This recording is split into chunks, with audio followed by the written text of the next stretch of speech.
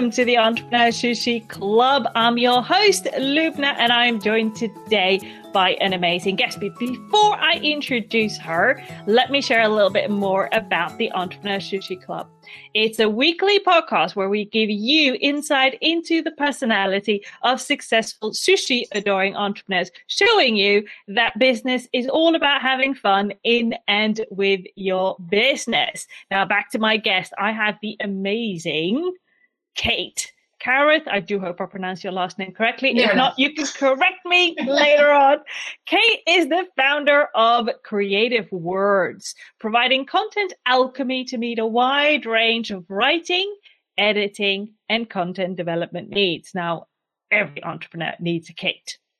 Before starting Creative Words, she spent 22 years working in management consulting with a number of notable firms and worked within a wide variety of sectors and services. Using her wide range of experience, she has worked with clients to understand their requirements and shape content to make the words tell their business story in the best possible way. She's passionate about releasing the greatness in inspiring people by freeing them up to do what they do best. Think of her as your content sidekick. Now, who doesn't want a content sidekick for whatever goals you have in life and business? She is also, we've got a guest with a lot of accolades. She's also the author of her own fiction books, The Brahmand Chronicles, and the official biographer of Eli's most famous Cate. Welcome. There's a lot of C's in there. Isn't there? Yes. Good afternoon.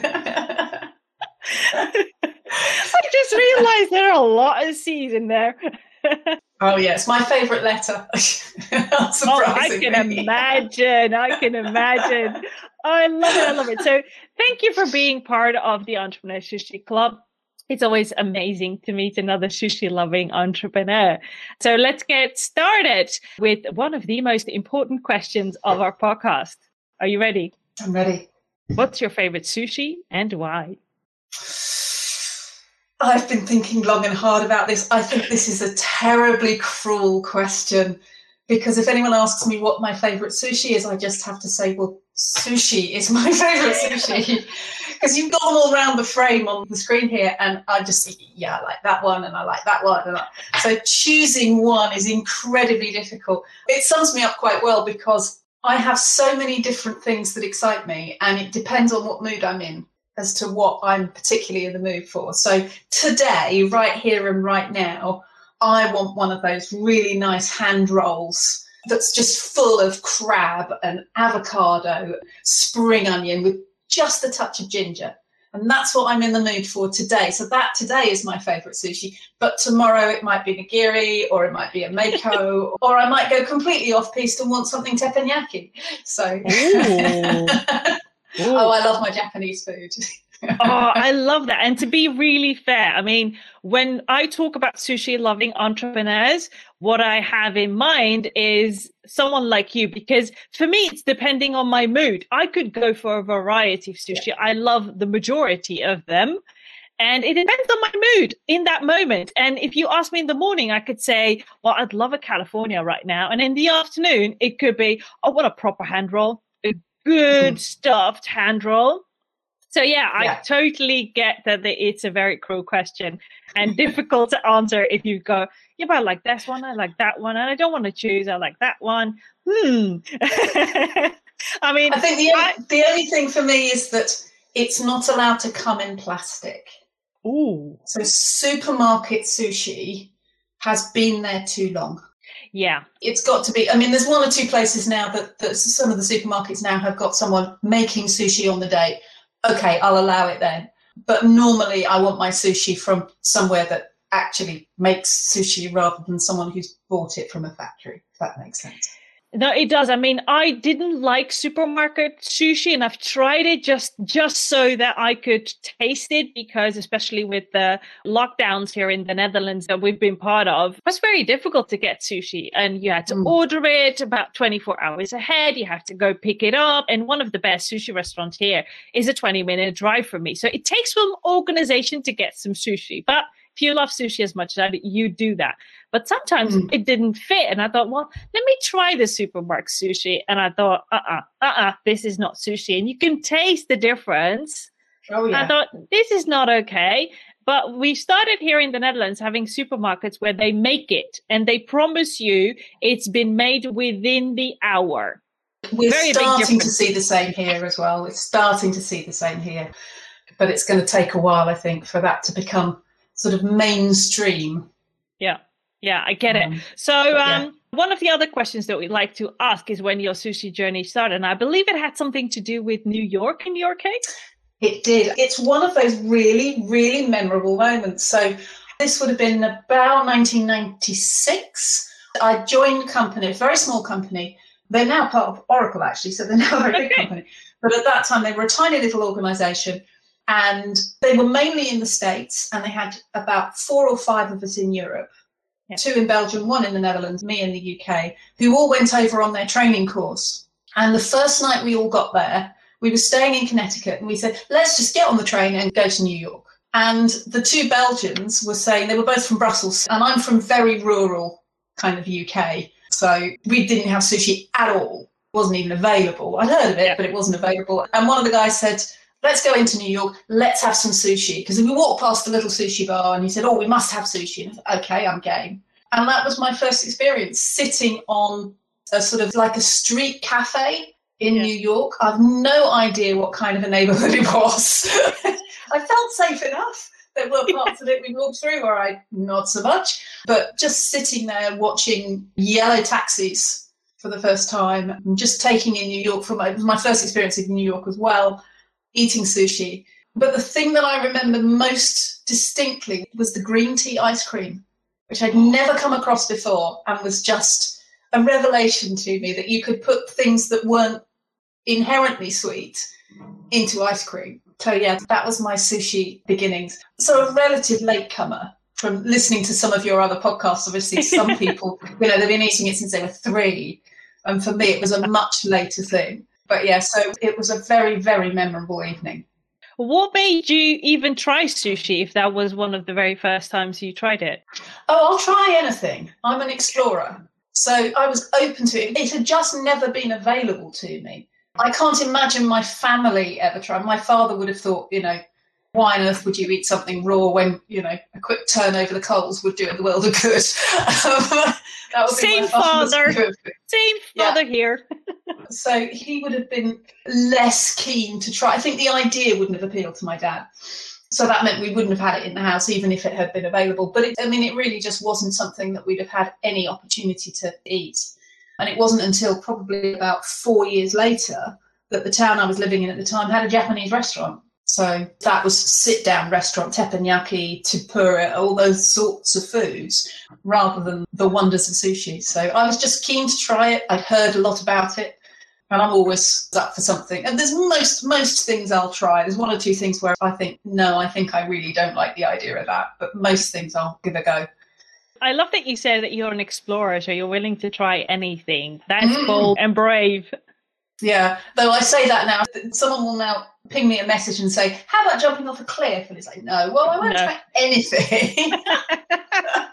But yes, in food terms, I'm not one of these people who will be put off simply by a name or an idea. Oh, I love that. So that's a beautiful segue into our third question of the podcast, which is, if your personality and character were a sushi, what would the ingredients be and why? What do they represent? Oh, yes, I've been thinking about this one too. There would be lots of different ingredients. So we'd have some crab and we'd have some salmon. We wouldn't have any tuna. We'd have lots of seaweed, of lots of different types. There'd be some omelette. So there'd be this whole range of different ingredients. And it's not so much what each individual one represents, so much as it is that sort of explains who I am, in a sense. I'm not just Cate's a writer. That's what Cate does. I'm a writer, I'm a project manager, I'm a mathematician, I'm a scientist, I'm a computer programmer, I'm a singer, I'm a knitter, I'm a crazy cat lady. I'm all of these different things. They're all who I am. And therefore, If I was sort of saying, well, I'm one of these things, that wouldn't last very long for me. I can be in a box for, maybe a few weeks, and they'll say, yeah, bored now. Now I need to go and find something a bit different to do and go off, not completely at a tangent, because there's certain things that I'm very clear are things that I want and I want to do in my life and I want to do for the world. But how I go about it changes, and changes quite frequently. I love that you shared it, because if someone were to ask me the question, I would say it is a mix of everything, because I love variety. I'm like you.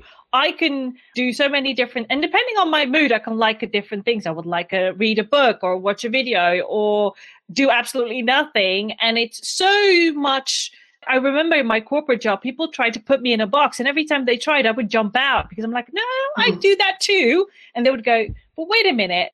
And that was all because I love the variety. For me, anything that I can predict is boring. If I know what's going to happen, it's boring. And it's absolutely amazing. So I love that. I really love that. So is there a difference between you, your personality, and the personality and character of your business? Well, I don't think there's a difference.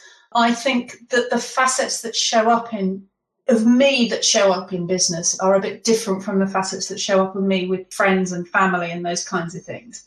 Yeah. I mean, the years of consulting give you, I suppose, a sort of a professional polish to how I approach things. I launched the business, 4 years ago, and I know some people were really quite taken aback in those first few clients, because I would say, right, well, here are my terms of business and here's my proposal, which for your typical freelancer, sole trader, those sorts of things don't happen. And even now I have conversations with people who've been in business, 10, 15, 20 years and do it all on trust.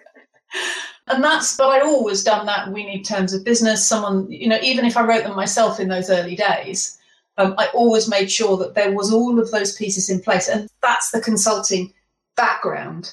So there's this sort of very formal, very professional backbone that sits under the business, which I don't have in my personal life. I do not say to a friend, let's go out for a meal. By the way, you need to sign this contract. And please put this indemnity in place just in case something happens. So I wouldn't do that. I wouldn't do those kinds of things. But the actual personality of the business, the drive to create something wonderful, the things that really matter within the values of the business are the values that really matter to me. Yeah. So in that sense, the personality is very much the same, because it's my business. I founded it, and therefore at the moment I'm still very present in that business. So my values are going to be very present within the business as well. Yeah. It's more of a representation of you than it is a separate entity in that respect. That's it. Yeah, exactly that. Yeah. Cool. Well, based on your explorer, variety loving character, you do something that is called content alchemy. Tell us a little bit more about that. Well, let me tell you that by telling you a bit of a story, because I love a story. Me too. So roll back 4.5 years ago. Actually, no, probably this time 5 years ago, give or take a few weeks. And I was doing a little bit of help for a friend of mine in writing content for him. I started to recognise that there was a business that I could form to be a copywriter. And that was the vision.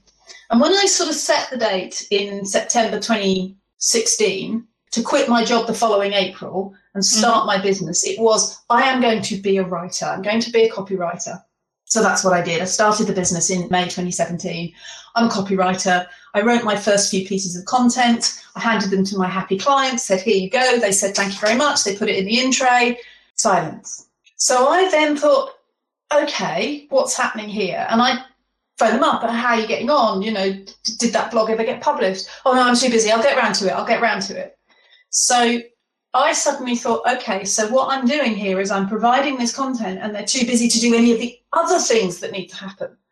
Because often people think they're too busy to write the content and don't realise that, for example, getting your website live isn't just writing the content, it's putting it on the page, it's finding the images, it's liaising with that technical boffin who talks HTML to make it happen. And that was where content alchemy came from.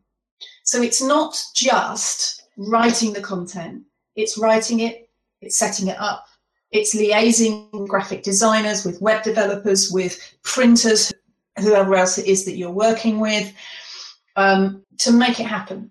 And in particular, the kind of content solutions, the making it happen that we love to do is helping people where they're making money from their content.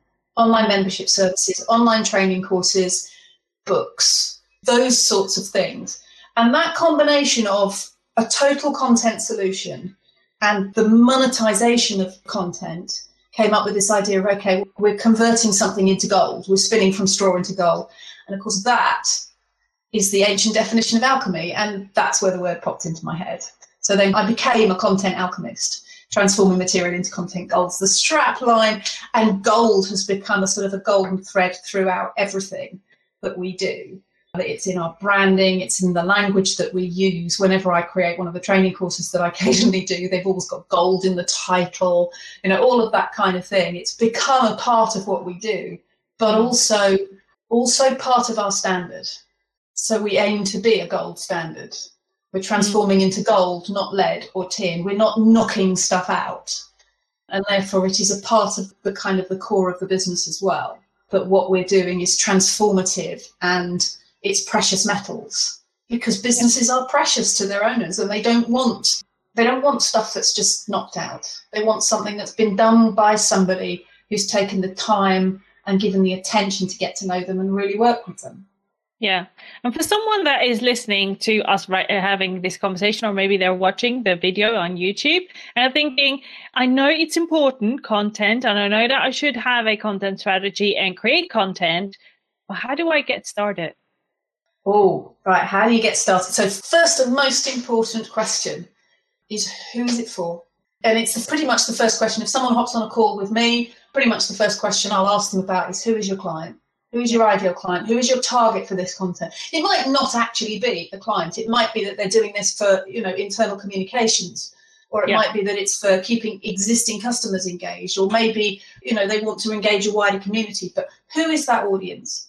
And really getting to know that. And actually, if they don't know that, it might be that they're talking to the wrong person, because that's where a marketing strategist or someone who can help them get actually clear on who they are and where they come from is a much more important process to go through before you start with the content. Lots of people are told, do more with your content. And if you're not clear about who, then what you put out is not going to get you the result you want. It's going to take you a bunch of time that's being put together for no good reason. So know who first. And then once you know who, with them clearly in your mind, imagine what you want them to do or think or feel when they read that blog or that brochure. And it's not, I want them to feel that they should buy my stuff. That's not the right answer. It should be, do you want them to feel excited or uplifted or thrilled by the possibility or full of ideas? And when you have those sorts of thoughts in your mind, then you can start to say, okay, so if I'm a plumber and I'm looking for people who want to have their bathroom redone, and when they look at my brochure, I want them to feel really excited about what we can do in their tiny little space. Now you know what kind of brochure you're going to write. Yeah. I love those. And I think it's right. I mean, when I started my business 10 years ago, I only focused on there needs to be content out there, because that is what I picked up from business coaches back in the day. You need to create content. You need to create content. I just did, which is not smart, because you're putting in effort that it's not going to yield any results, or it's going to yield the wrong results. And you're going to waste your time with people that are not your ideal client, which is such a waste, to be fair. And also, 10 years ago, it was a crowded market. Now it's even more the case. Yeah. You want every piece to count. And doing one good piece will have as much impact as 10 not so good pieces. And this is one of the places that there's always a kind of a trick point, is the balance between good and good enough. Yeah. There are plenty of people out there, I'm sure, listening to this, watching this, thinking, well, I've been working on the content for my website for the last 4 years and it's not perfect yet, so my website's not live. Yeah. And I get that completely. I do get that. But So for example, when launching a website, don't wait for it all to be done. Get one page live, and then you're out there, and then you build from that. And that's kind of one of the places that I can help as well, is if people get very hung up on what's perfect. And in fact, particularly with digital content, it doesn't matter if it's not absolutely bang on perfect, because you can change it. Yeah. I put posts out occasionally, I think, oh my God, there's a spelling mistake in it, and it takes 10 seconds to fix it. Oh, I've done that too. And if you have to wait for everything to be professionally proofread, nothing's ever going to happen. Yeah, that's true. But it is that balance point between just putting something random out that doesn't say anything or mean anything or do anything for your audience, and something that's good enough to get the right message to the right people in the right way. So what I'm hearing, Cate, is that you're saying just get started, whether it's that one page of your website or a post. Two things. One is, who's your ideal client, and what's the purpose of that content that you're putting out? Because that will drive how you set that content up, and maybe even the medium and platform that you're going to use. Yeah, it's like a triangle. So there's a definition of content which Andrew Davis came up with. He's the chap who wrote Pride and Prejudice back in the 90s. And he's a journalist as well, and he'd said that content is anything that adds value to an audience. So if you know who, and you think of it as a triangle, audience on top. So who is your audience? What is the value that they will derive from this? And then the anything element of it is, well, what's the best channel? So once you know who your ideal client is, you know where they hang out. Are they a podcast listener? In which case, contact Lubna, get onto the Entrepreneur Sushi Club and talk onto the Entrepreneur Sushi Club, because podcasting will be great. Are they a professional person? They might be on LinkedIn. Are they a mum? Well, what about Mumsnet? Are they likely to read blogs? Are they likely to watch videos? Where are you going to find them? And knowing where they hang out, that anything piece then allows you to say, okay, well, the first thing I need to work on then is a website, or the first thing I need to work on is the social media, or maybe I need to start a podcast. So it's that knowing of who are the audience, what adds value, and where are they, helps you then figure out what the content is that you need. And then once you've got that, you can brainstorm using those three. In fact, I've got a course that I do exactly this. I run a workshop that does exactly this with those three pieces. Yeah. And you can brainstorm tons of ways that you can then go out and do it. And then you pick the one. And you just work on the one until the one is done. And then you say, okay, now let's go back to that checklist and add something to it. And you get good at one thing. So if podcasting is what you're going to do, get podcasting working for you before you start thinking, well, I've done podcasting, I've got my first podcast out, now I need to be worrying about my social media, and now I need to be over here and over there. And if you run about in different directions, that's when you get incoherence. Yeah, I get it. But I'm going to play a little bit of a devil's advocate. Right now, there are a lot of people out there that say repurpose content, focus on one pillar content and then repurpose so you are omnipresent. What do you think about that?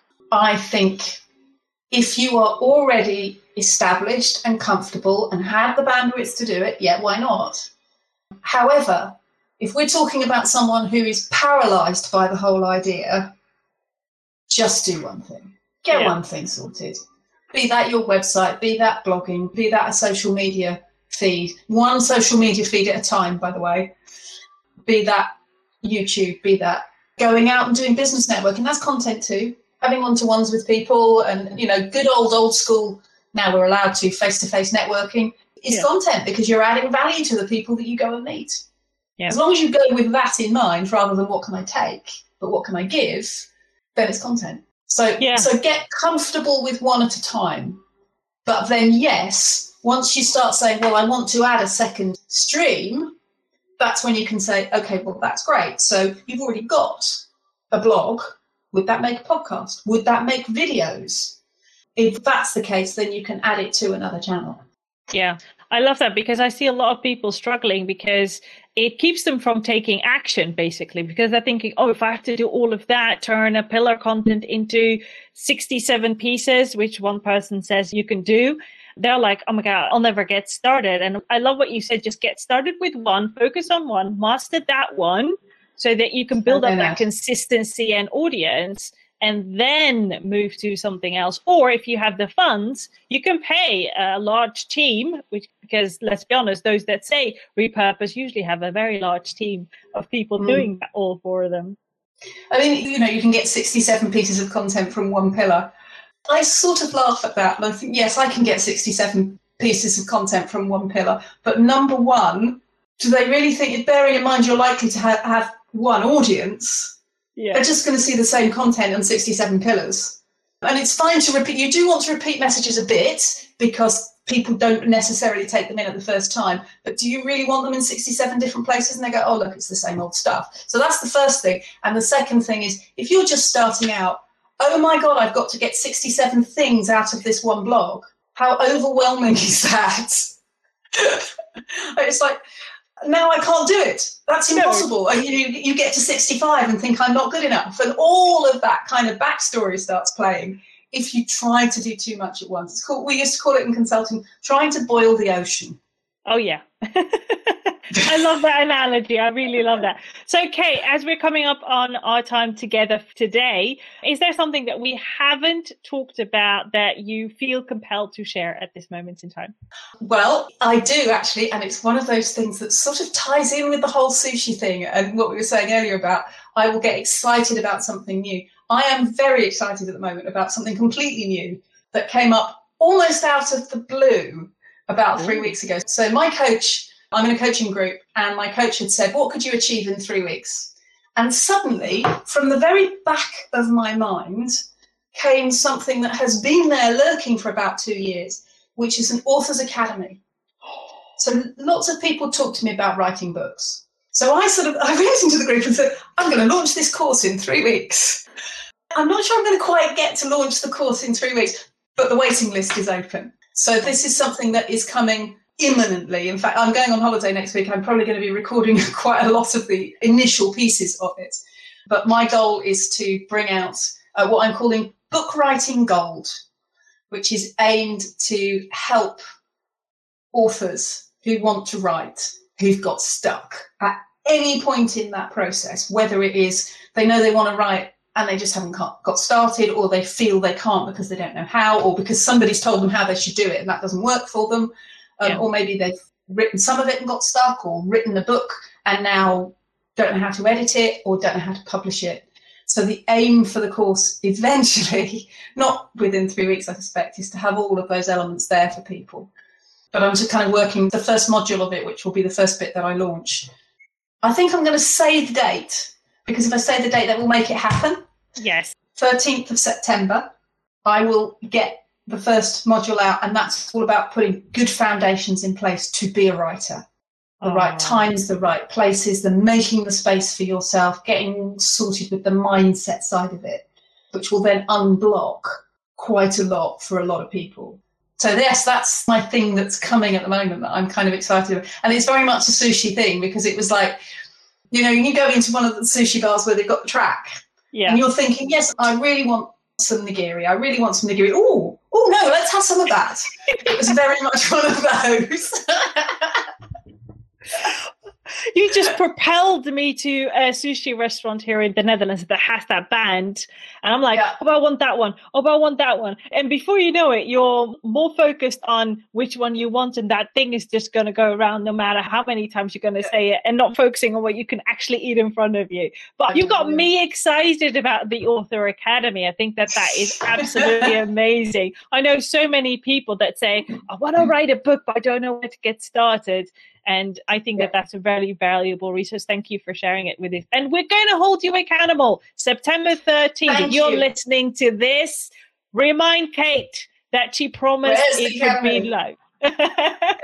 Cate, thank you. The landing page, the waiting list is already live. So if people do want to just find out about it, then they can at least get onto the waiting list now. So awesome. Well, we'll make sure that we add that link in the description with this episode. Cate, thank you so very much for joining us today, and for you that has listened or watched on our YouTube channel to this conversation. I hope you have found it valuable, and as always, we would love to know what has been your biggest insight or takeaway from the conversation with Cate. Do take a moment and share this with us in our Facebook group called the Entrepreneur Sushi Club, where you can hang out with other sushi loving entrepreneurs. And you will find the link to this group in the description with this episode. And if you know someone who can benefit from listening or watching this episode, please feel free to share it with them. For now, have fun and see you on the next one. Bye.